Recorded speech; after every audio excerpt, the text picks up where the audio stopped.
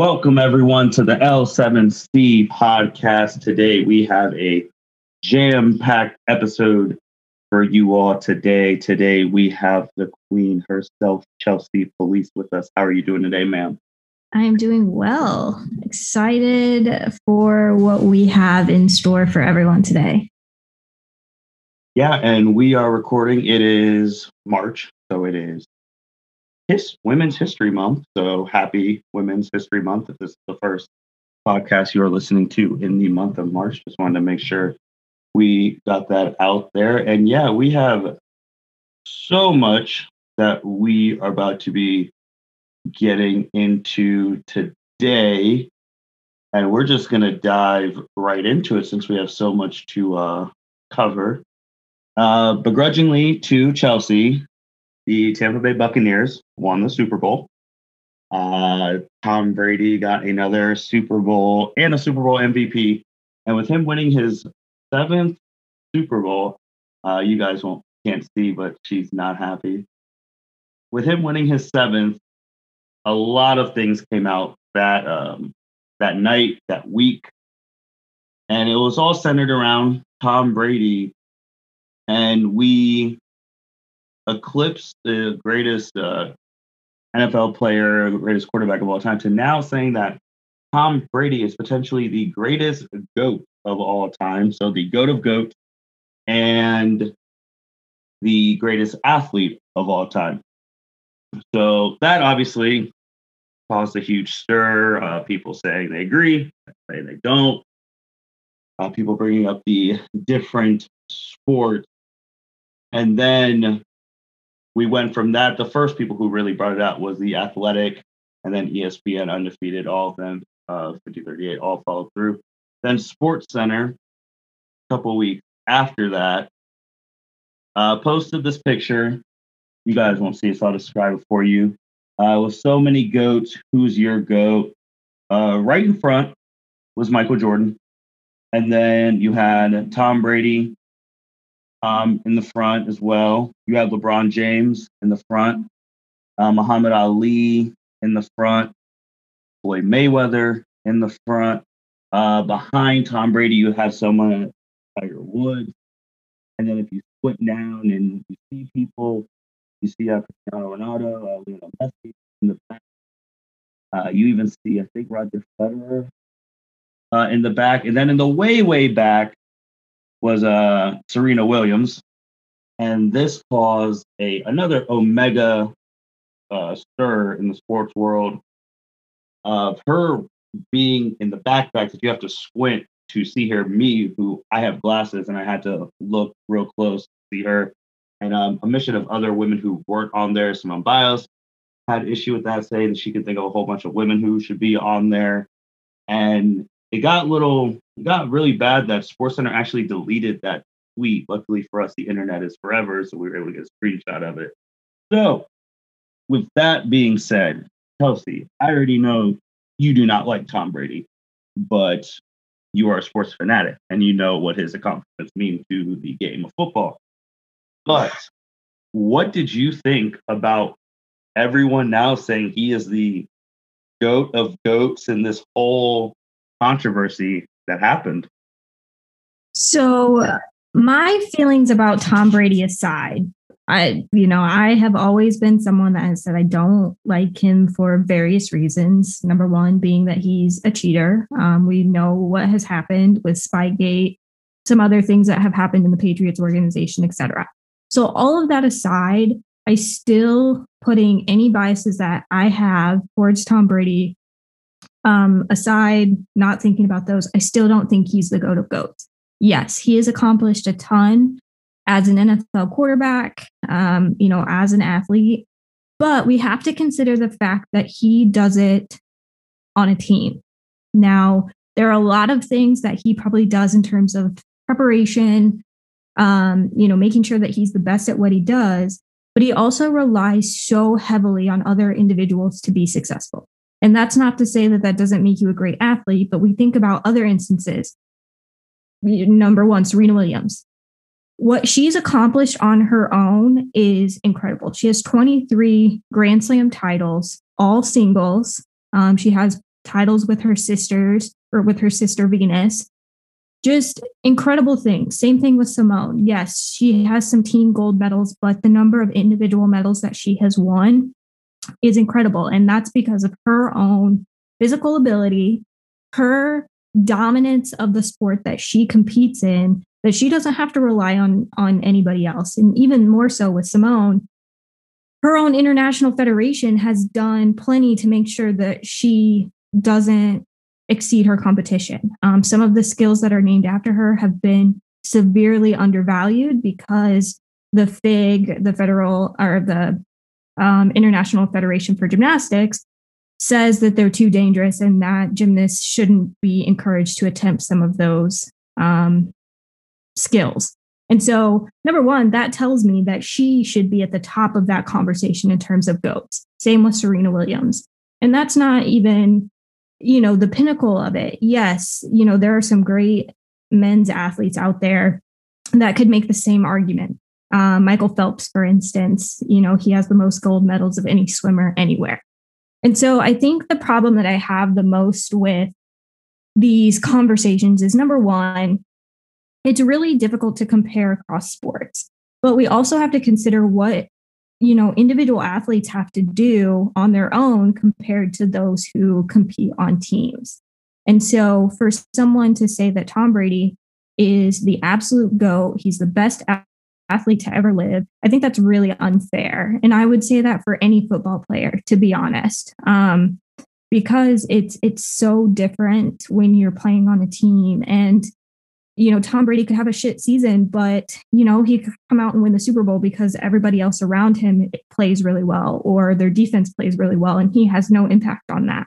So, it's a tough conversation, and I understand why some people, have that when looking at just his accolades alone. But when you don't have people like Serena Williams or Simone Biles or even Katie Ledecky in that conversation, then you need to reevaluate what you're using as your criteria to define who is the GOAT of GOATs in this instance. Yeah, with Tom Brady's thing, because obviously it happened right after you won the Super Bowl, and then, it's never going to happen again. 10 Super Bowl appearances, 7 wins. That's just not going to happen. And I know the NFL aficionados, they talked about just how hard to put it in layman's terms, because we know it's a salary cap league. You can't go out and get all the best players like you could in baseball. And for him to do what he did, that's what came out to be. My biggest problem was that it became two different things. It was the greatest of the greatest and then the greatest athlete. And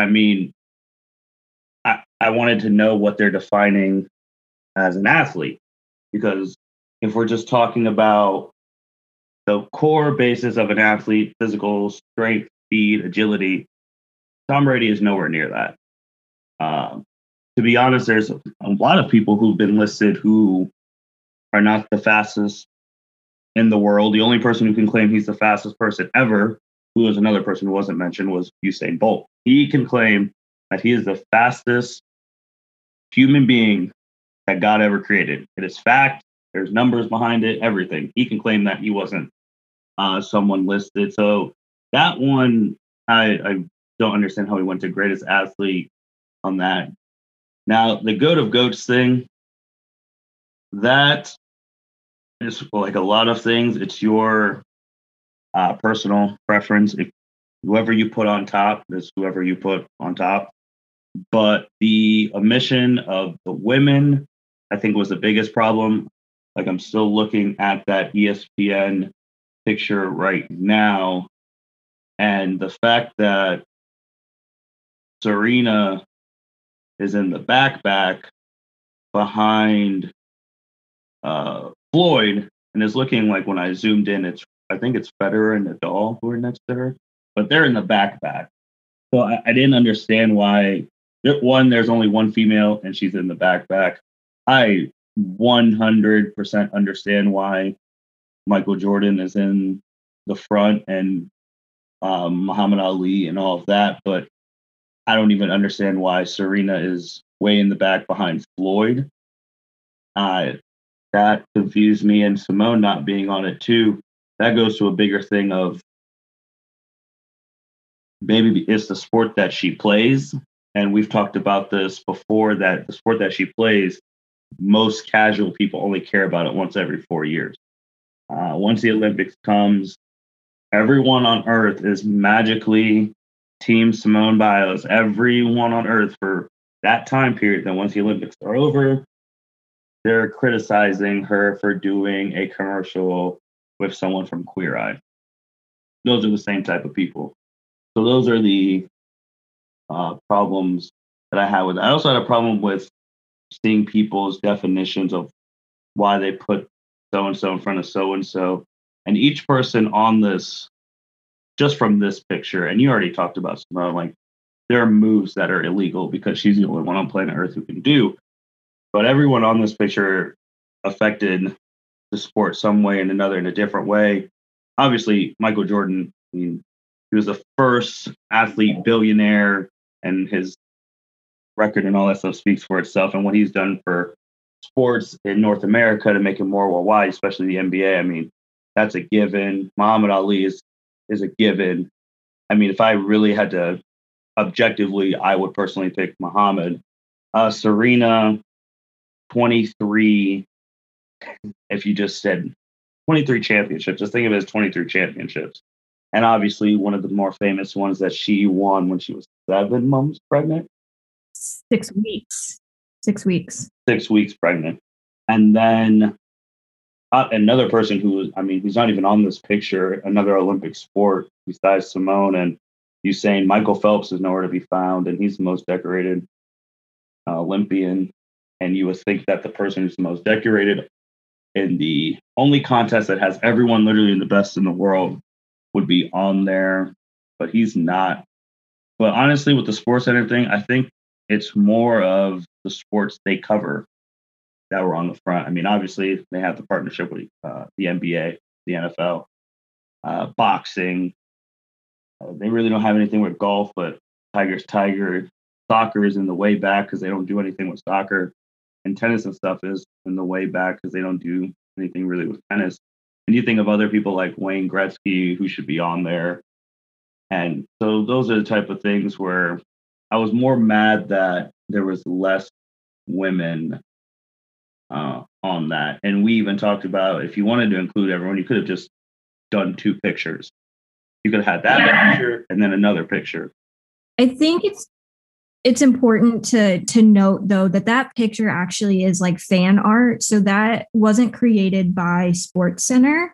It was grabbed from somebody else who created that. So I do think that that's important to know in this conversation. So this was a fan's interpretation of the GOAT. Now, what I find really irritating with Sports Center is that they took this and again said, who's your GOAT of GOATs? Like, had this conversation and put this out on Twitter and not even considering the fact that there is one female athlete that's featured on this. And to be perfectly honest, when you look at the photo, if you didn't know that was Serena Williams, you would not recognize her. It doesn't look like her at all. And again, it's a fan interpretation. Maybe they drew it. They, did whatever with it. And so it didn't come from Sports Center specifically. But I think it does a massive disservice that they retweeted or used this individual's image and didn't even consider the fact that people would be upset by the lack of a female representation in it. Now, again, if that's that fan's particular, opinion on the idea of the GOAT, that's their opinion. That's fine. But for a major sports outlet to not even think twice about that and the possibility that there would be backlash, that's where I have a massive problem. I think that, again, we go back to this over and over again about the lack of coverage for women's sports and people just suddenly forgetting that women's sports even exist. This is a prime example. And it could have easily have been something where Sports Center framed this in a very different way, didn't use that terminology, gave the artist credit for what it is that they did and said, hey, but we have these other individuals that are great athletes too, or something along those lines. Or even asked the artists to do another picture with some of the greatest female athletes in the world as well. So I think that it is Sports Center's fault in that respect, that they didn't think through the fact that people would be upset that there wasn't more female representation and that it wouldn't be scrutinized. And for Simone to come out and say, hey, like, there are so many women that could have been featured in this picture. And then she even went on the Today Show and they asked her about it. They talked about it. And she listed some athletes that she thought should be on there, from Katie Ledecky to Alex Morgan to Simone Manuel, several others. And she didn't even name herself. Like that says a lot about her. And she knows she's accomplished a lot in the sport of gymnastics. But she was like, there are so many other women that deserve to be a part of this conversation. And for Sports Center not even to, acknowledge that, or even put out, some kind of a statement saying we recognize what we did and that we're working to improve and understand that women's sports do exist and that representation matters. And, kind of, as cookie cutter as that sounds, they do need to take some ownership in the backlash beyond just simply deleting the tweet and saying, whoops, we messed up, but we're not going to say anything else beyond that. Yeah, a couple of things. One, that's good on you to note that it was a fan who made the picture. But with that too, I don't know how that works too with major labels and whatnot. Do they just take it, then credit them, or they message them saying, hey, this is ESPN, we want to use your picture? So we don't know the conversation with that. Maybe he or she, because whoever it was, asked to like, did you want me to make another one? Oh no, this is fine.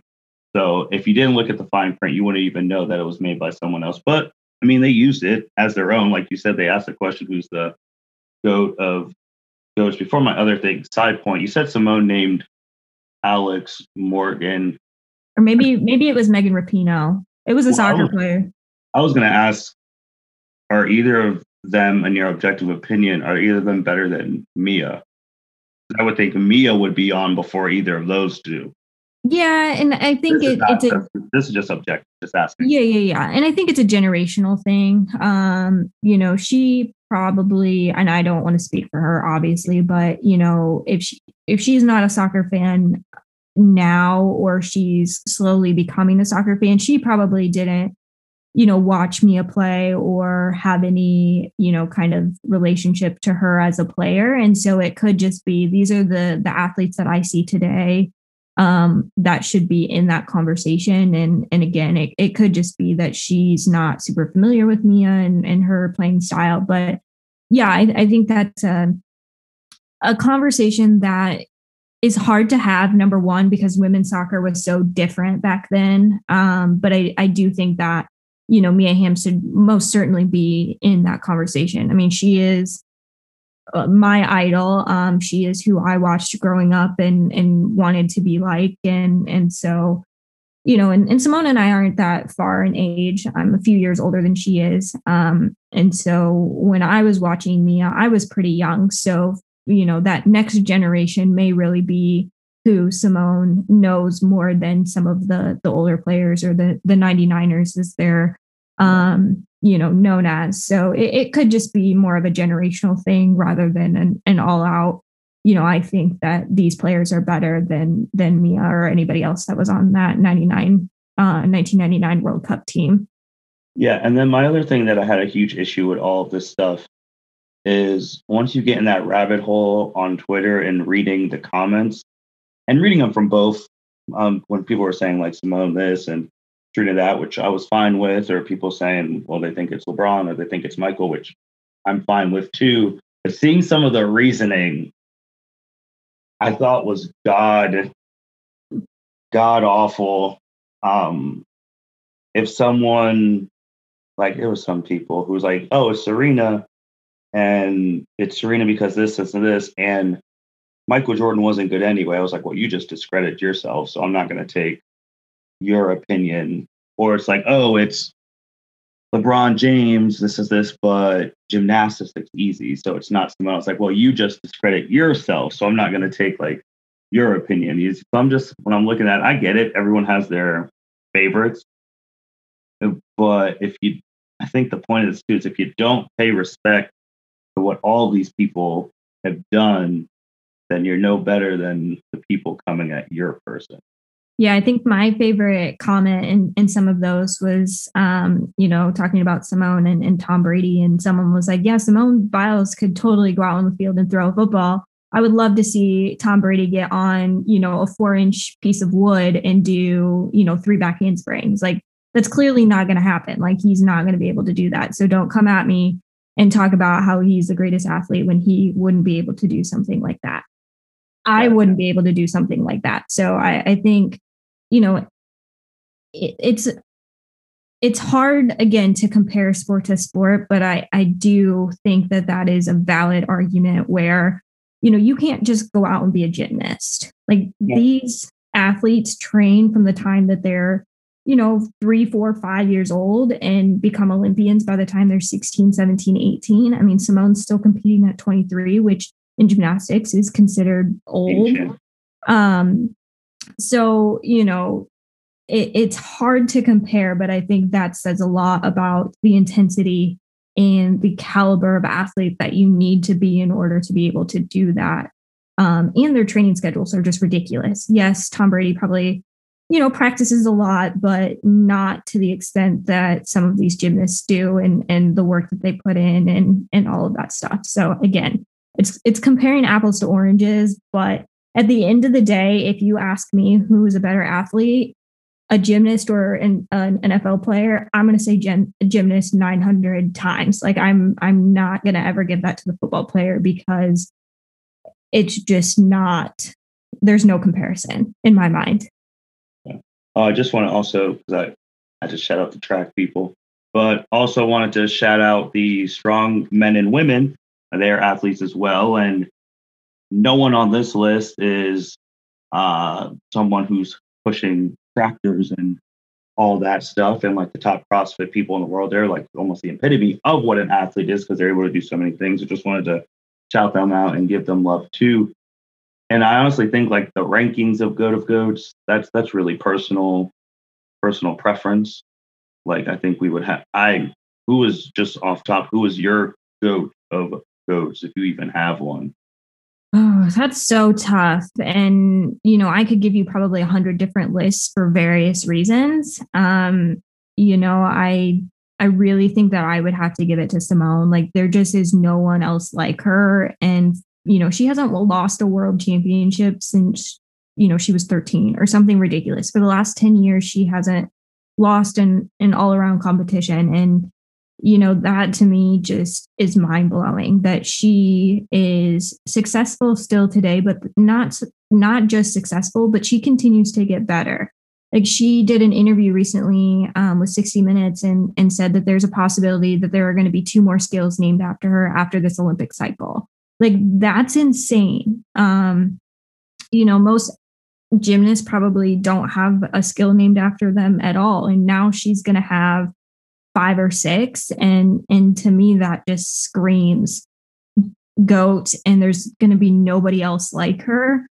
But the reality is she's paved the way for a lot of gymnasts. The diversity. I just watched the World or the Winter Cup this weekend, and the number of African-American gymnasts is significantly higher. And I think that's a lot to do with her and also Gabby Douglas and just showing those little girls that someone who looks like them has been successful in this sport, and you can be successful too. So, again, it's a tough conversation, and I could give you a million reasons why it's Simone. I could give you a million reasons why it's Serena or anybody else, but it's one of those things that it's very personal to you, and it really comes down to what sport you watch, what knowledge you have, and how you truly frame this idea of being the greatest of all time, whether it's on the field, whether it's off the field. And for me, I think Simone and Serena, to some degree, they do a lot of work in their respective sports, but it's what they do off the court and what they do outside of the gym that I think makes them so special in that respect. Yeah, I think for me, objectively, because this is just the age-old Mount Rushmore thing. And I tell people all the time not to get offended by Mount Rushmores because there's only 4 spots. You're going to leave someone out, and that's okay. It's like a personal thing. My 3 have been set for a long time. It's always been Ali, Jordan, Serena. The 4th one, which is always the hardest on Mount Rushmores, are always up for debate. But I feel like those 3 just change not just their sports, but sports in general for a multitude of different reasons. Now, one who is this isn't objective, my personal favorite GOAT of GOATs, he was a GOAT at the time, would have been, it is Jesse Owens. And the reason being is that me and you joke about all the time how people can't take the heat on Twitter and delete tweets and all of that stuff. And we talked about representation with Simone, with African-American women and all that, but no one, and I saw it and I've watched stuff, no one could tell me different that Jesse Owens, a black man, went to not just any Olympics, he went to Adolf Hitler's Olympics and won 4 gold medals. That to me is probably the greatest accomplishment, me personally, just because it's Adolf freaking Hitler. Come on, guys. And him doing that in front of Hitler and all those people, I mean, there'll be no accomplishment to me personally that's bigger than what he did. That's a personal thing. Objectively, it's those 3 and whoever you want to throw in. Yeah, and I think that's a great point. Like, we all have our own experiences and things in sport that matter to us and affect us all in different ways. And so, something like that, for you, that's a representation thing. And that's something that, people probably said he couldn't do, or, Hitler said, we're going to come out and we're going to beat him. And, that obviously didn't happen, but for someone else that may not be in their purview in the same way. And so, people who have these opinions about, the greatest of all time and who the best athletes are, you do have to consider what their perspective is and what it means to that individual to see, someone who looks like you or, plays the same sport as you or whatever it is, or how they've influenced you personally to take that role. So, I'm not the biggest basketball fan. So, I know that Jordan and LeBron have both done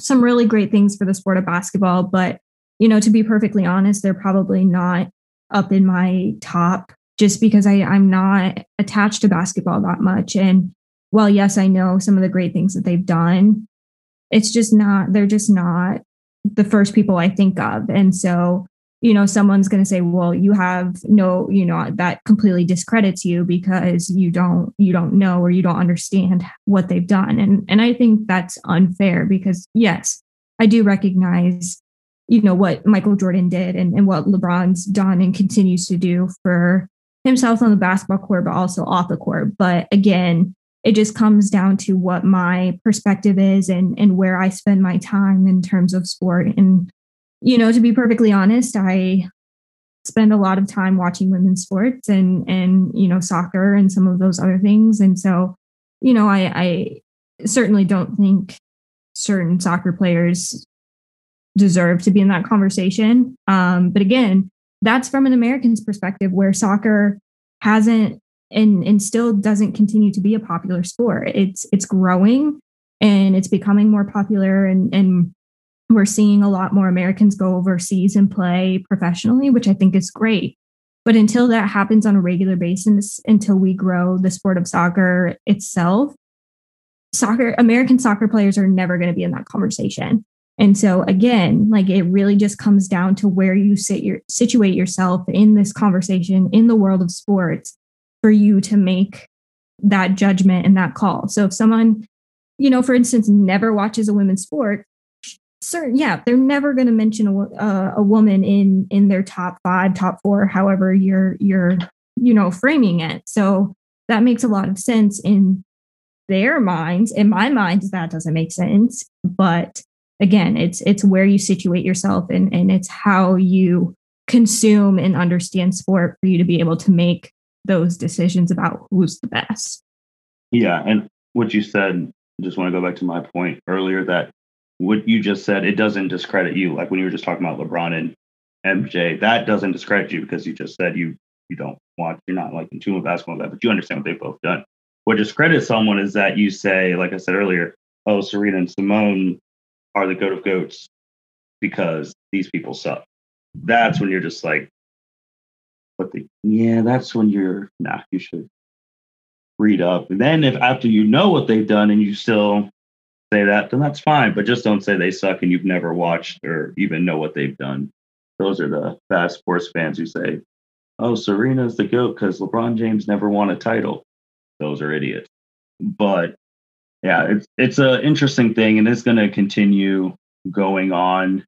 If the Lakers win the championship this year and LeBron has 5 titles, it'll be brought back right up again. So it'll be a continuous thing. And God forbid if Tom Brady gets number 8, then it's really gonna ramp up, but we'll see going forward. But another thing that we have been covering forever, the Atlanta Dream, the WNBA team, was finally sold, which, God, we've been covering this since they revolted, wore the shirts. People like, speaking of him, LeBron, thinking about trying to buy the team with a group, and they sold around February 26th, actually. And Chelsea, what do you think about them being sold? We thought it might happen, but it actually did happen. I am thrilled. I think this is absolutely incredible. I think this sends an incredibly powerful message to people who don't have open minds, who are, continually being bigots, for lack of a better term, I guess, that there's no place for it in the WNBA. And I honestly cannot even get over how great this is. Like, for the WNBA to take such a strong stand to help flip the Senate, and then ultimately have this big of an impact to the point that they caused this individual to sell her shares, her stake in the team, is unbelievable. Like, and I don't say unbelievable in the fact that I think that the WNBA couldn't get it done, because they have shown time and time again that they are at the forefront of social justice and, this great effort to improve the game of basketball, not just from a playing perspective, but from a social and just progressive manner. I'm talking unbelievable in the fact that it happened, and it happened so quickly. And it really comes down to the WNBA just knowing exactly what it is they want and what they want their league to be like, and not taking no for an answer. To me, I don't think there's any better way for an organization to move forward than for the team or the players and teams to have that much of an impact, where they knew that if this individual stayed within the organization, they weren't going to tolerate it. And if that means they weren't going to play, you better believe those players were going to sit down and not play, because they truly believe in what it is they stand for, and what it is they want to see out of, their platforms and their just, I guess, poll and messages that they send. Like, it's incredible. And, to see this go from start to finish has been awesome. And I hope that it sends a clear message to everybody that the WNBA is here to stay, and that they have a very clear idea about what it is they want to do with the league, and who's going to be involved and who's not going to be involved in that respect. And again, like, I can't say enough great things about them and what they were able to accomplish. It's awesome. I mean, there's not much more I can say at that point. So the commissioner, Katie Engelbert, said over the summer that they weren't going to force Kelly to sell her stake, which I'm actually not that I don't want to say I'm not a fan of, but I don't want to say I am a fan of. The reason being because I don't know if I'm into people telling you to share something that you've bought. I mean, sell something you bought Reason being that if ideals shift, then you're going to have, like, if the commissioner was like anti Black Lives Matter and an owner was pro, then they'll be like, well, nope, you got to like sell your team, like things like that. So that's what I always think about when these type of things happen. But that didn't stop them from looking for partners and stuff like that. And the three people who are a part of it, I'm going to butcher their names extremely hard, so I'm not going to say last names. But Mr. Larry, he's a chairman of a real estate equity firm in Northland. So really wasn't going to try that name. Miss Suzanne, who's that firm's chief operating officer. And the biggest one, which shocked everyone, the former WNBA star Renee Montgomery. So she used to be a former player, and now he is an ownership of this team. And then, to my knowledge, like a majority shareholder. Larry Holds, he's the biggest one, but Renee being a majority shareholder, I don't think there's been a majority shareholder in a U.S. team athlete-wise besides Michael Jordan. So again, if we're doing the goat of goats thing, if you're like, oh, I'm up there with like a goat owning a team. So I think that's really cool. And then this whole process that we've been following since the very beginning. And my biggest thing with all of this is that Mary Brock, who was like the main owner of it, she was silent the whole time.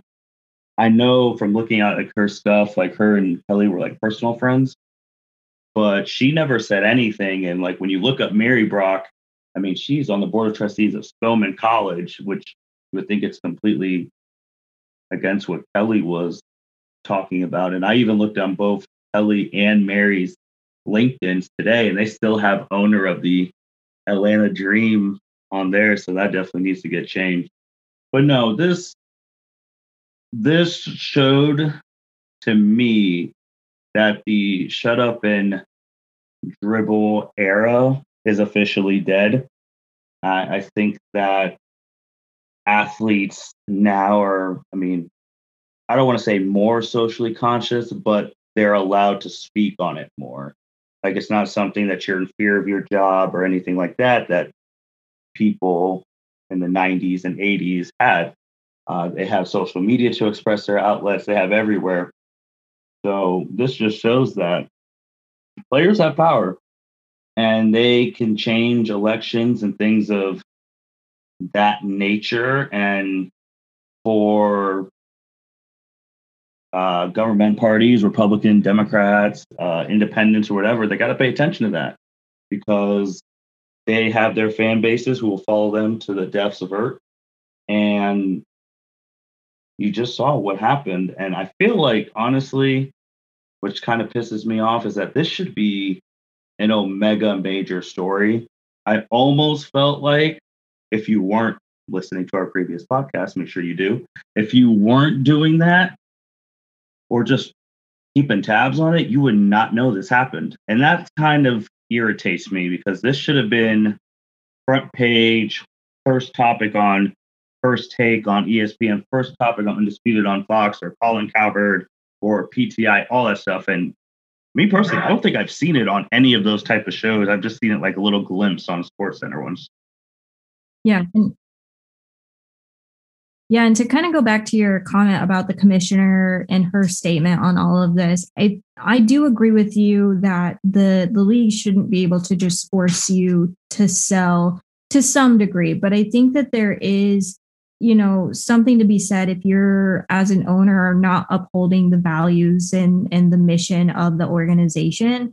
And I think in this case with Kelly and her stake in some of the things that she's said and done, she 100% does not uphold the values and the mission of the league. And I think that should give the commissioner or, the other owners the right to, say that she should sell or kind of put that process in motion. Clearly, something happened because ultimately the team was sold and I'm not really sure what happened behind closed doors and whether there was a conversation that was had or how that all came to be. But I do think that at some point that the commissioner needs to kind of hop in and say, you know, yes, we want these owners and we need these owners, but not at the detriment to our players, or, their own personal feelings shouldn't be at the forefront of, what happens in the league. And for her to come out specifically against the Black Lives Matter movement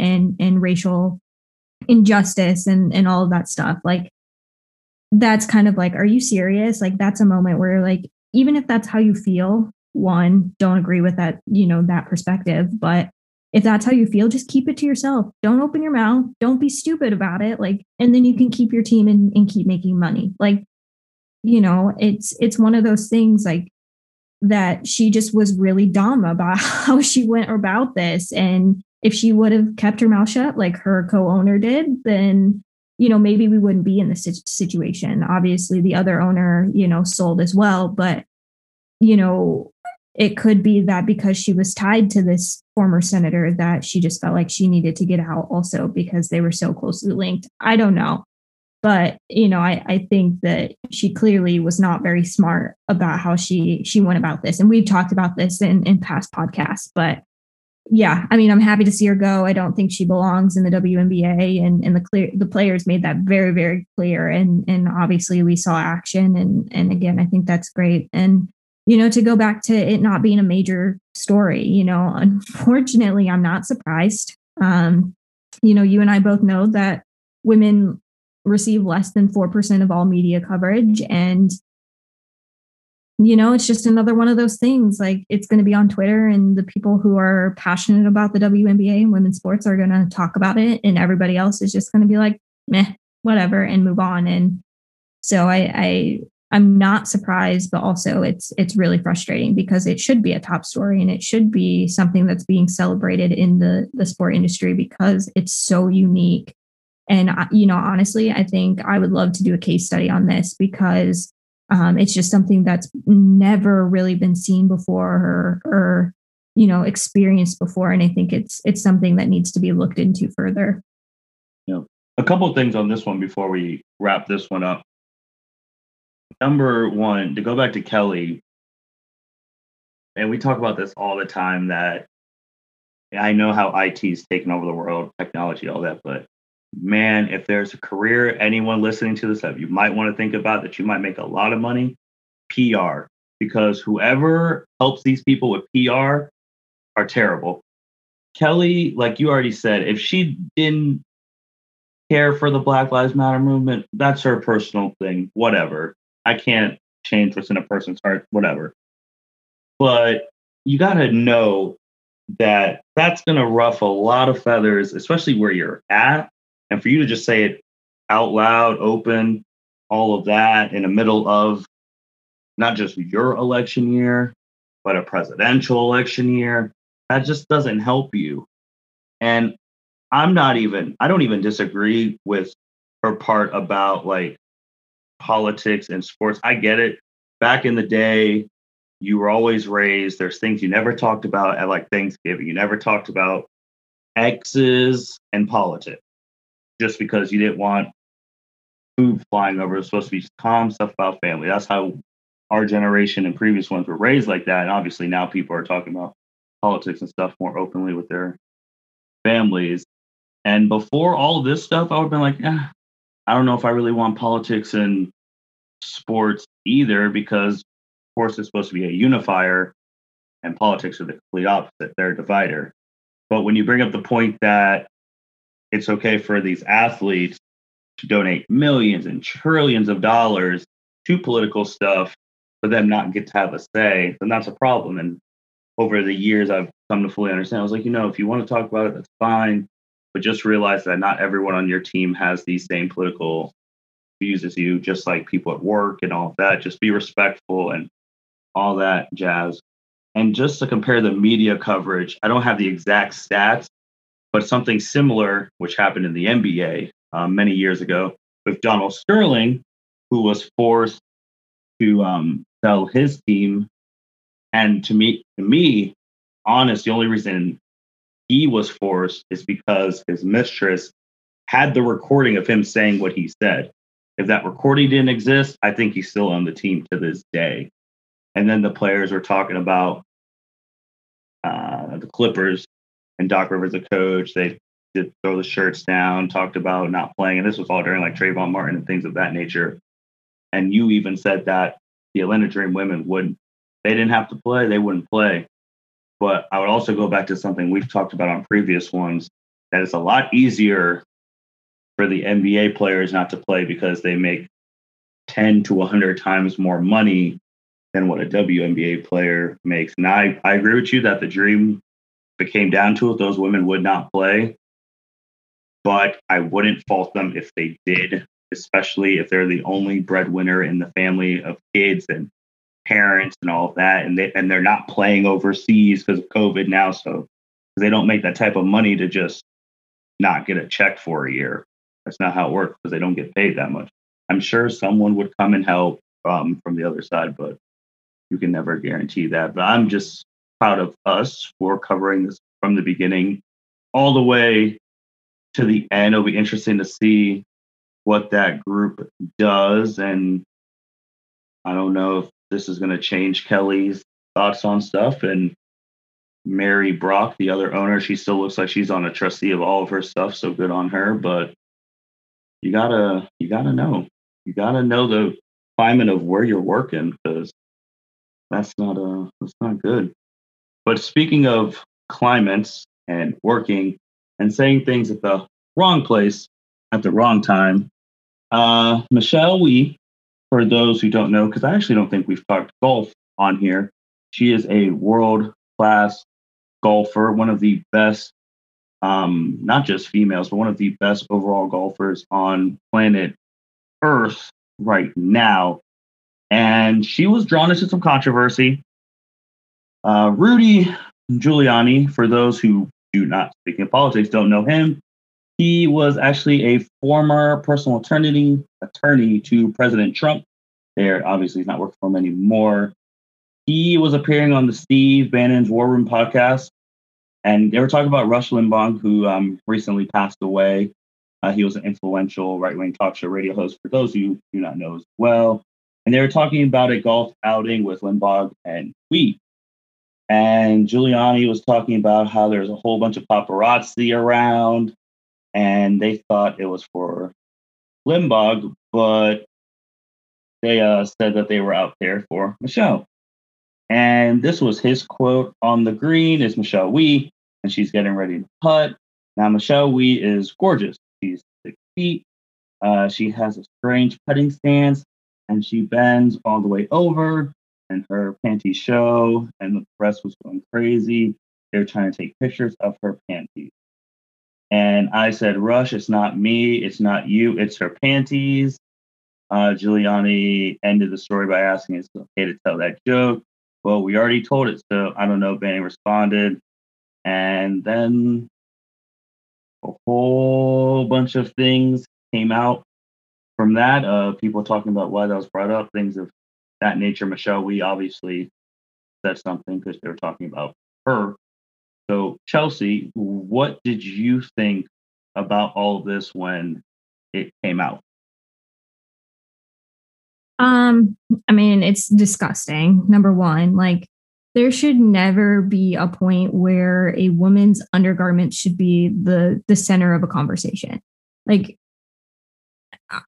I don't know what else to say beyond that. Like, you know, we think about, you know, what women have to wear during sports. We know with tennis, they typically wear skirts, although that's changing a little bit. And I think, again, Serena has been a big part of that change. Like, she didn't wear a skirt for the Australian Open. So things are changing, but it has been, you know, this understanding in certain sports that women wear certain things, and, you know, that's just been upheld forever. And, you know, golf is no different. Oftentimes they wear skirts, you know, skirts might have shorts, may not, just kind of depends. And so, you know, we're putting women in this position to be scrutinized for things other than the sport they're playing. And attire is a huge part of that. How many times do we see with certain, tennis and golf, I think are really good examples where the outfits that the women in particular wear are talked about incessantly. I mean, Serena was asked about what she was wearing at the Australian Open. And I think part of that is because it was an ode to FloJo, and she was really proud of the outfit she ultimately picked.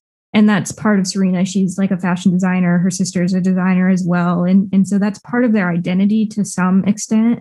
But you don't see people asking that to the men. And, I hate to blame the patriarchy, so to speak, but in reality, that is kind of what's happened. We have these unreal expectations for women as athletes in terms of what they look like, what they wear, and they're supposed to be pleasing to the eye in some respects. And I can't tell you the number of times that announcers and commentators have, mentioned something about a woman's appearance, but don't do the same thing for men. And so, this whole thing with Michelle Wie, like it's just disgusting that men feel that they can have those conversations and don't think that there's going to be any repercussions, that it's okay to do that, that it is their right to talk about a woman's body or, what they're wearing, or, when something like that happens, like she's out there to play a sport.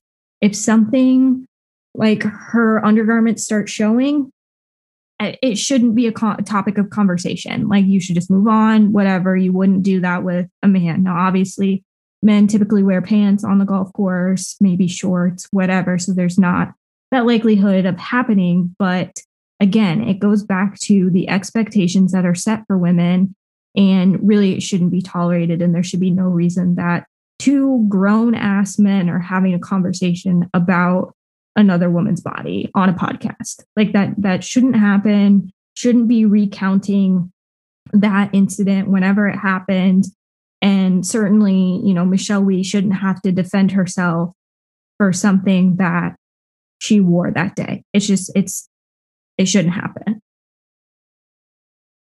So when I first saw this one that you shared with me, this was actually around the same time that I recorded with the other Chelsea Hepper, when we did Framing Britney Spears. And ever since watching that documentary, I already knew this stuff was going on, but it really omegally opened my eyes to this type of stuff. It's not as bad as Spears dealt with as 10, but it's still bad. And just reading what I just said about Giuliani saying that, not just a former lawyer to the president of the United States, but he was also mayor of New York, one of the two. And this is again with PR. I don't think this would be news if he just stopped at, they weren't here to see us, they were here to see Michelle Wie.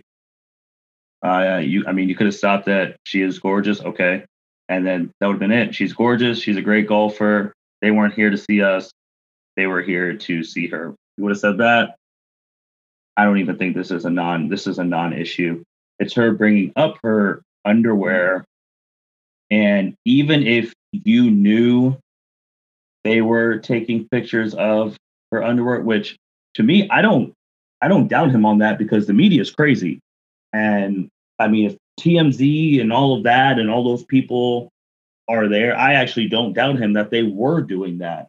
But you could have took an initiative there as a former lawyer to the president, saying, hey, this isn't okay, you shouldn't be taking pictures of her underwear, or even just pulling her aside saying, hey, just to let you know, those people were taking pictures of your underwear, so make sure you go and reach out to them and tell them not to post the stuff and all of that. Like, he could have done those things, but the way that he said it in a jokingly term, and then it went from just focusing on her underwear, which, like you've already said, is a problem.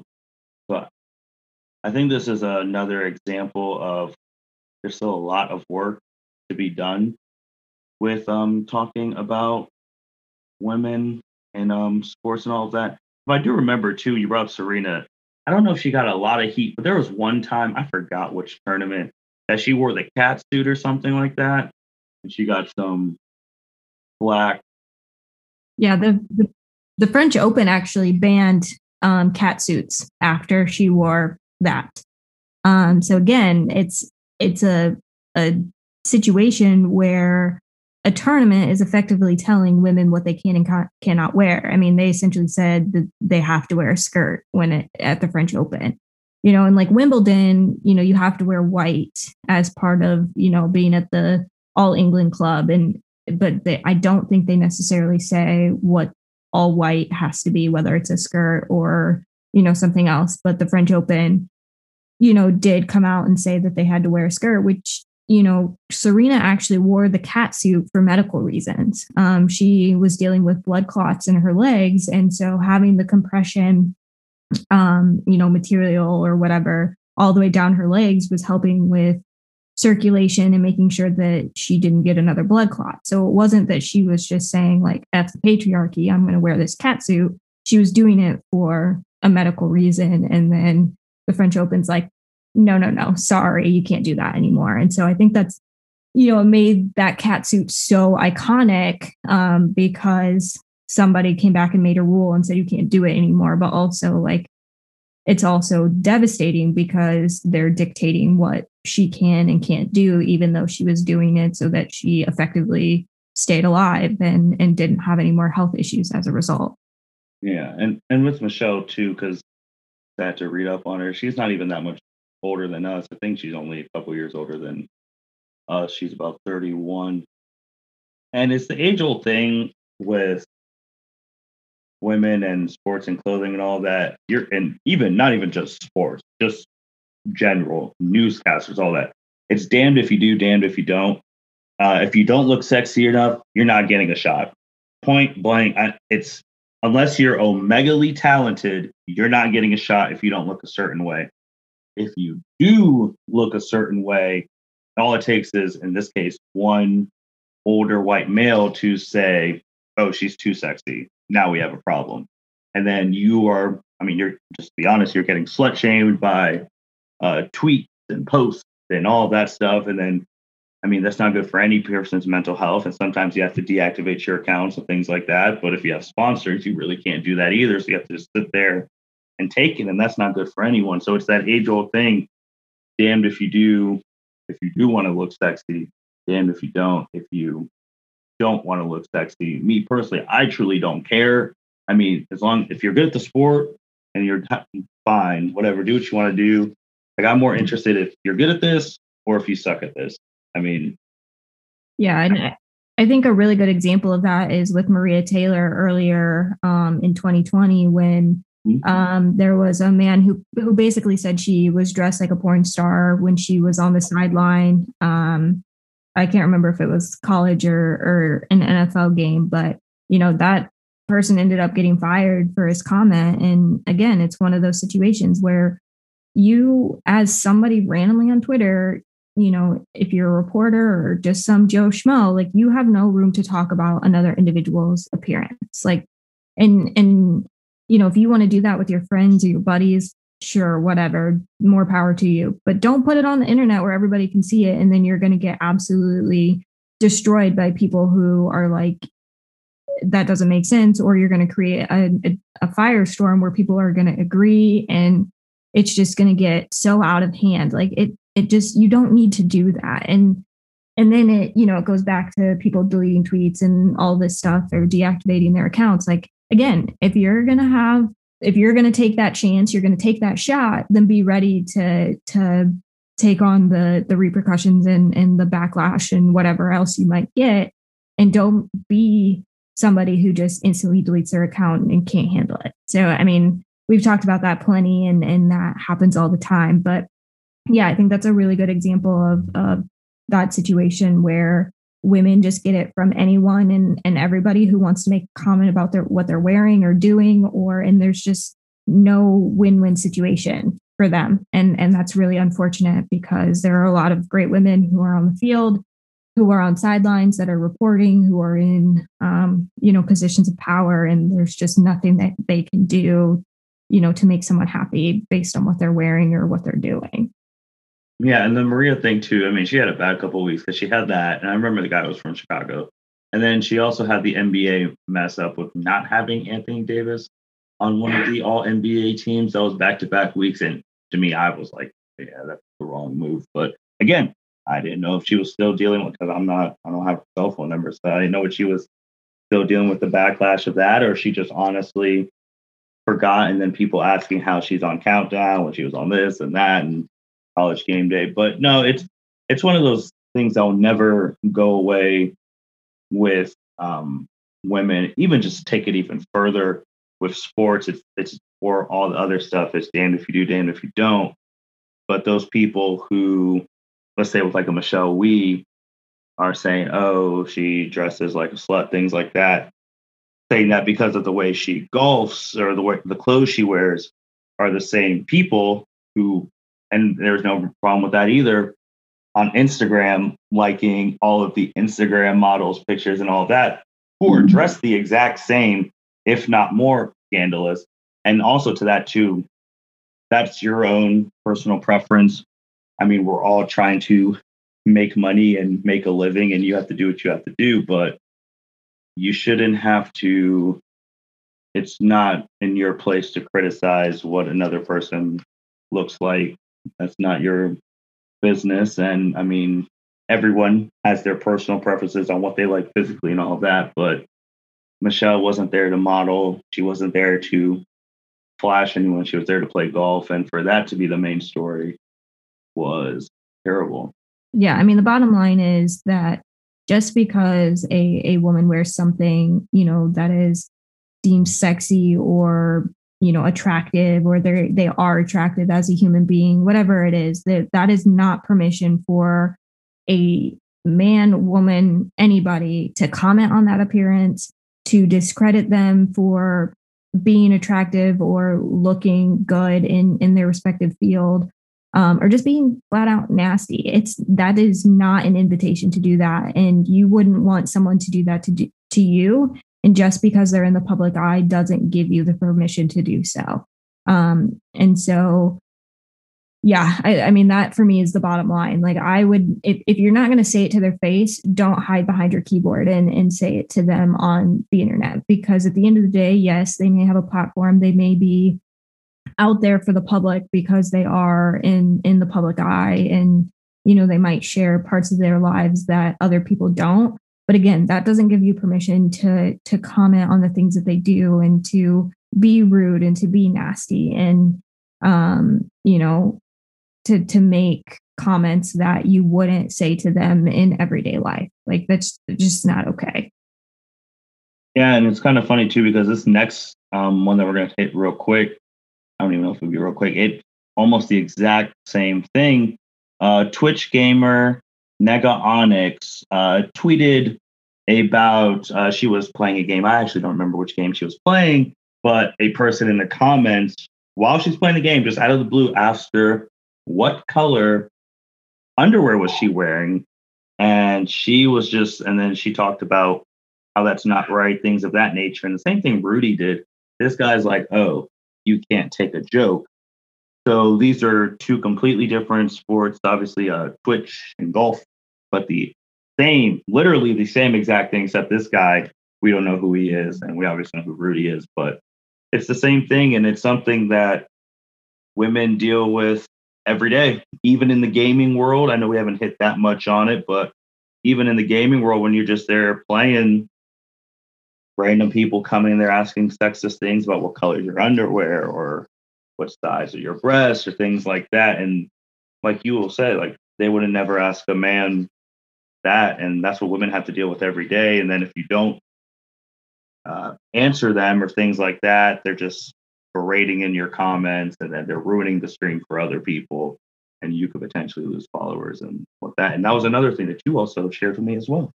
Yeah. And I think what I said before, still follows suit here. And again, to your point, like a male streamer or gamer or whatever isn't going to deal with the same things. Like, there is not going to be somebody that's going to, ask them a personal question about what they're wearing or anything like that in that setting, because they know that won't be tolerated. But they feel like that they have the space and the avenue to do it when you have a female streamer or gamer or whatever you call them in that respect. And I have seen kind of firsthand. My fiance is a gamer, and so like there are things that happen in that respect where if that it's a female, that people will say things, and I just think that's unfair. And truthfully, you never really know,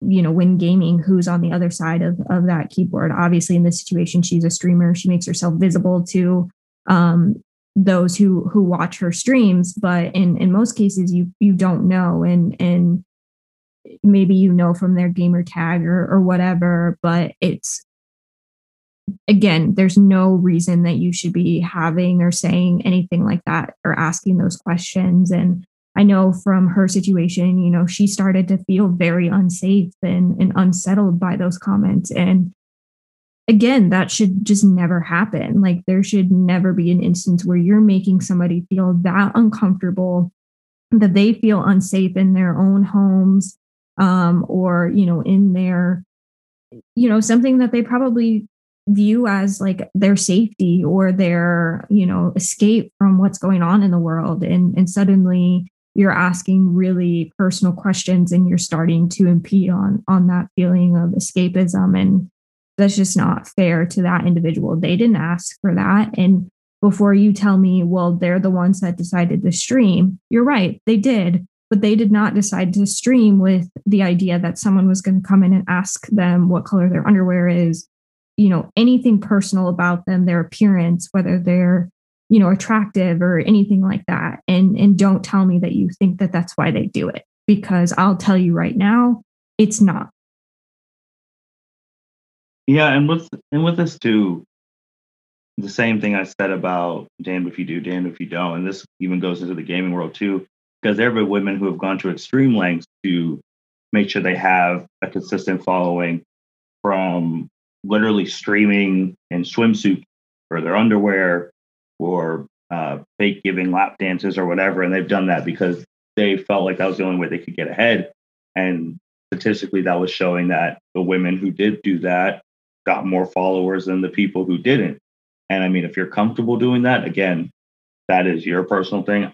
My biggest thing is that you shouldn't have to feel like you have to do that to get ahead. Someone like Ninja, who makes $30 million a year playing video games, which don't tell your parents that, because our parents back in the day would say that's a joke, but 30 mil playing video games. He came out a long time ago saying that he'll never collab with like a female streamer out of respect for his wife or something like that. And again, that's your personal thing. That makes sense, but you're denying a whole great group of women who could honestly use the rub from you, because it's like, oh, because some guys are ego driven and they're just like, oh, this girl's hanging with Ninja, she must be really good, I should follow her, and things like that. And also from a Ninja thing, just because you collab with a girl doesn't mean they want to sleep with you on. Yeah, I mean, I'll be honest, I think that's what says more about Ninja than it does about anybody else. And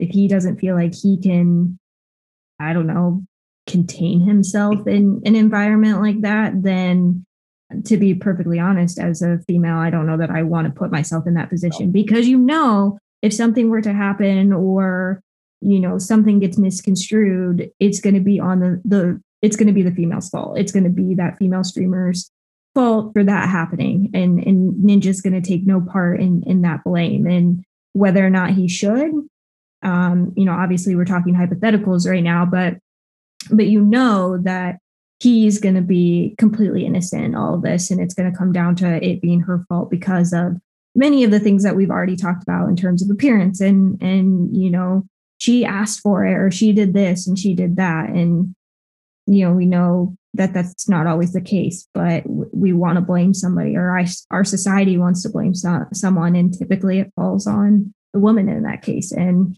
again, that says more about him than it does about anybody else if he's not able to have a business relationship with somebody that is a woman because of respect for his wife. Like that's bullshit, in my opinion. Last thing we really have, we couldn't have a podcast and not talk about the women's national soccer team. And Chelsea, you're the one who told me about this, and this is near and dear to your heart. So I'm just going to let you explain this. Yeah, so watching the She Believes Cup last week, 2 weeks ago, whatever it was, in the middle of the US's final game, it was halftime show. They bring in, and I don't even know who the individual was, but it was somebody to talk about the US men's national team potential Olympic roster, like Olympic qualifying, leading to Tokyo. Now, you may think that that's not a huge deal, but here's the problem that I have with this. Number one, to be perfectly honest, most people who are watching the US women's national team really don't care about the US men's national team. And there's a lot of history there, and there's a lot of reasons why that is. So for them to bring on an individual to talk about the men's national team during a women's contest is not great. Like, I hated every second of it. I saw several tweets that are like, we don't care about the men's national team right now. We are watching the US women's national team. Why are we not discussing their potential roster? Because to be perfectly honest, the Olympic roster is 18. We as a national team, the women, could probably make 2 Olympic teams and compete for gold and silver. Like, that's how deep we are. And so Vlatko Andonovski is going to have a very difficult decision to narrow that roster down from what it is now to 18. We have a ton of players who are solid, who are great, who, are going to be disappointed because they're going to be left off the roster. When you have the likes of Carly Lloyd, Alex Morgan, Megan Rapinoe, Julie Ertz, like, it just, the list is endless. And so that halftime show, number one, should have been talking about highlights from the game. Number two, should have been talking about the Olympic roster for the women's national team. There should be no conversation in there where we're talking about the men. Now, maybe you are talking about them because they have an upcoming friendly, or you just want to plug that they have some games upcoming. I don't have any problem with that, but I have a problem spending 20 or 25 minutes in between halves talking solely about the men's national team. That should never happen. And part of me says that that would not happen in a reverse scenario, where if I was watching a US men's national team game, was in the middle of a tournament that they've created, which, mind you, this tournament is called the She Believes Cup. So why are we talking about men in the middle of this? That's a whole different issue. But again, that would not happen if the roles were reversed. And it doesn't happen in the same way that it does. And I think, I don't know what goes through producers' minds, or, the people who organize these when they do that. It's almost as if they're like, nobody really cares about women's soccer, so we're going to plug the men in this situation, and hopefully that garners some views and people are excited and stick around for the second half. When, mind you, the entire tournament, the entire She Believes Cup, the women's national team averaged 532,000 viewers for 3 games. Across 3 games, they averaged 530,000 viewers. That's a ton, and that's record breaking. So don't come at me and say that you need to pull the men's national team in because, you think that's going to keep people interested. And so I was livid about this whole situation. And again, if the roles were reversed, I genuinely believe that this would not have happened. How long is a women's halftime show? I don't know. Their halftime for soccer games, probably 20-ish minutes. I honestly haven't timed one, and I haven't been to a game in forever to actually know. But I would say no more than about 20 minutes, because the whole broadcast for a game is 2 hours. And so there's 90 minutes for the game. And so there's a little bit 30 minutes of extra, additional time in that broadcast, but it could be that there's some extra time at the end of one or both halves. That eats into that a little bit. So I would say somewhere around 20 minutes. So if that's somewhere around 20 minutes, and you just even said that they spent maybe about 15 to 20, 25 minutes talking about the men. So that entire halftime show, they were talking about the men's soccer team, and you already said that they didn't do highlights. They didn't talk about the roster and how this team could fill 2 rosters and the cuts that are going to need to be made. And you told me about this. I was probably watching Ohio State college basketball, I think something like that. And I asked if this was a common thing, and you said no. And with the thing, if it was reversed, would this happen? I don't think it would happen. What station was it? Was it on Fox? Yeah. And, to be honest, like I can actually think about times when this has happened in other sports. So there are, so many times when you're watching like a women's college basketball game and the commentators will, hype up a men's game that's coming up or talk about any kind of men's sporting event that's happening in the distant future. Like it could be tomorrow or on Friday or some random day during the week that nobody is even thinking about yet. But here's this random game that's happening. And that'll be brought up during a women's broadcast. And maybe that happens once or twice in the reverse, where if we're watching a men's basketball game or football game or something where a women's sport is brought up. And I think a good example of that would be where that does happen is around tournament time. I think that's about the only time that we really see that happening in the reverse. But for the most part, during the regular season, if women's basketball is on, you'll see any number of, previews or plugs about men's games that are happening later that day, tomorrow, 3 days from now. And so it's this idea that men's sports are the only thing that bring viewers. And we have seen over the last 6 to 8 months, that's just not the case. And so if you market and you plan to make sure that people know that these events are happening from a women's perspective, people are going to show up and they're going to watch them. Like that is the reality, but people don't take the time to make sure that that happens. And again, going back to less than 4% of media coverage is devoted to women's sports. Like you could easily change that by, putting more women's sports on. And we've seen that a little bit, I think, partially due to the pandemic and just not having any other options. But I hope to see that is a trend that continues. And I think, we have seen as of late, we talked about the Atlanta Dream and that new ownership, but in the NWSL, there have been 3 massive investor groups that have started to pop up with the Washington Spirit, the Chicago Red Stars. Kansas City has some big names that have invested in that group. Naomi Osaka is now an owner of the North Carolina Courage. The LAFC has a huge ownership group with a lot of massive names, including Serena Williams. Mia Hamm is a part of that. So we're starting to see people investing in women's sports. And more than that, it's women investing in women's sports. And,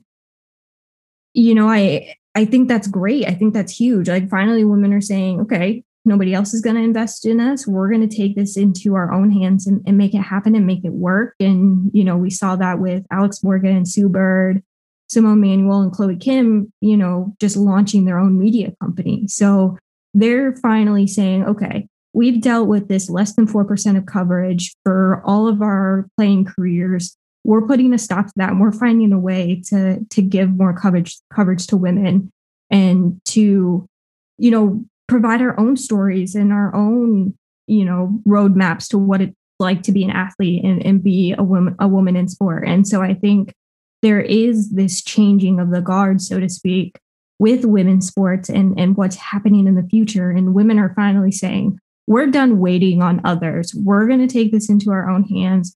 We're going to show people that women's sports are huge, they're up and coming, and that you need to be a part of this movement. Otherwise, you're going to be left in the dust. And, I love it. And I think it's great that it's happening in the month of March and coinciding with Women's History Month and Black History Month in February. And it's been really, really cool to see just how much things have grown just in the last few months. And I hope that these like investor groups and ownership groups that are built by women for women continue to be the trend, and that people finally figure out that, women's sports are here to stay, as I've said a million times on this podcast.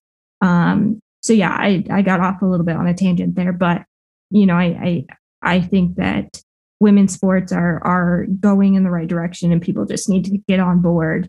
And bottom line is, don't talk about men's sports during women's sports. Like we don't want to hear about it, to be perfectly honest.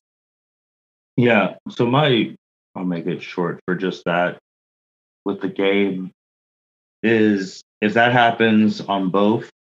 So if the men are playing and the women are the halftime, like same 20 minutes, and it's even between them, I really don't have a problem with that. Now, if it's only the men getting shown on the women's games and then vice versa, then I don't, nah, that doesn't really jive with me. So either do it evenly for both or don't do it at all. And I don't even think it should be 20 minutes. If it's hey, men are playing Mexico on Tuesday on FS1, check it out. Perfect.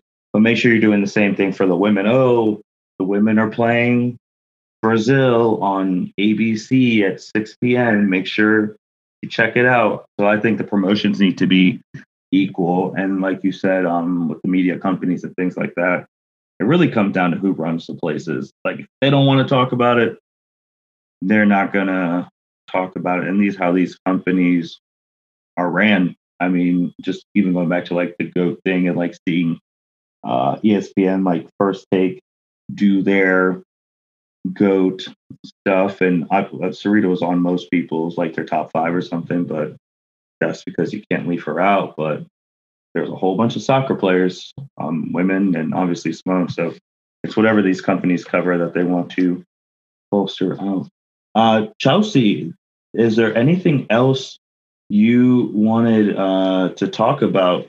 I actually wanted to make sure I actually let you did the closing today, since it is Women's History Month. So I wanted to make sure you got to close this episode. So if there's nothing else you want to talk about, I'll go into my little closing bit and then you will close it out for us. Okay. Well, with me, obviously, thank you everyone for listening to the L7C podcast. Thank you, Chelsea, for being on there and being our queen. Just even want to give you more props as we are in Women's History Month, and you are obviously the first woman to come on the podcast. And then since then, there have been 2 others who are now, I think, going to be in the general rotation. And there are more women who want to be on. And just like we talked about, representation matters. And even on our Mom and Pop podcast, you being a trailblazer that you are, being one of the top 3 most listened people on here, has shown that even just the normal women that we're friends with, that they can do this, and people want to hear a woman's perspective. I think that's the biggest thing, that with representation and all of that, there are people out there who want to hear a woman's perspective. They just don't have the outlet for it. No matter how big or how small you are, if you don't have the outlet, it's hard to get your voice out there. And we've tried to provide that for women. And obviously you're the first, and you've inspired others. So just want to give you your props on that. And with it being Women's History Month, the 8th is International Women's Day. I'll be honest, outside of like the major holidays, I don't know when any of these start. I thought the first time it started, which they're marketing geniuses, of course, Marvel, because they released Captain Marvel on International Women's Day of that year. So I was just like, didn't know it was International Women's Day. Perfect for Marvel on their part. But with any of these holidays and the importance, I mean, you just gotta respect women. There's no one on planet Earth who does not have a woman in their life. So just going back to the panties thing with the gamer, Negaoryx and Michelle Wie. I mean, that was your sister. You really don't want random dudes just running up on her, taking pictures of her underwear, talking about it like that. She was your sister, mom, aunt, cousin, all of that bit. So just always think of that. And to go back to the GOAT thing, because we pay respect to all sports, forgot to talk about UFC GOATs as well. John Jones, Amanda Nunes, who I think those two are the top two ever. So boy and a girl. And that's really it. And also Layla Ali, another GOAT. She should be on there as well. Her just beating the hell out of everybody. So yeah, that's really all I have. And I will pass it to the queen to close. Yeah, I think, knowing that it's Women's History Month and then, with International Women's Day approaching, I just would challenge all of you out there that listen to this episode to check out a women's sport at some point this month, whether it's the NWSL, whether it's, softball. NCAA softball is in full swing now, women's hockey, women's basketball, whatever it is. I challenge you to kind of take a few minutes and watch some of those. And I think that you'll be pleasantly surprised with what you see and ultimately might make yourself become a fan of a new sport or a new just entity to watch. Because, I have said time and time again, I love to watch women's sports. I've been around them my entire life. And I think it's really important that people themselves watch. And if you've never spent the time watching a women's athletic competition, like I just encourage you to do that, or watch something that you've never watched before. Give them a chance and don't let what, the media has said or individuals have said about nobody cares about women's sports, because that's just not true.